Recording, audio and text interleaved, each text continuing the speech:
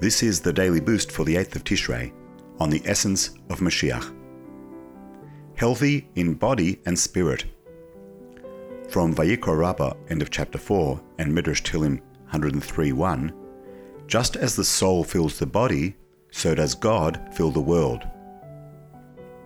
In order for a body to function, each organ must be healthy. On the other hand, a healthy body is clearly not enough. The body needs a soul to give it life and to unify and direct its organs. When body and soul are acting in harmony, the person is truly complete.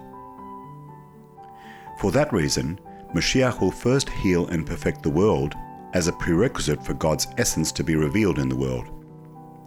By learning Torah and performing mitzvahs, we prepare ourselves and pave the way for Moshiach's imminent arrival.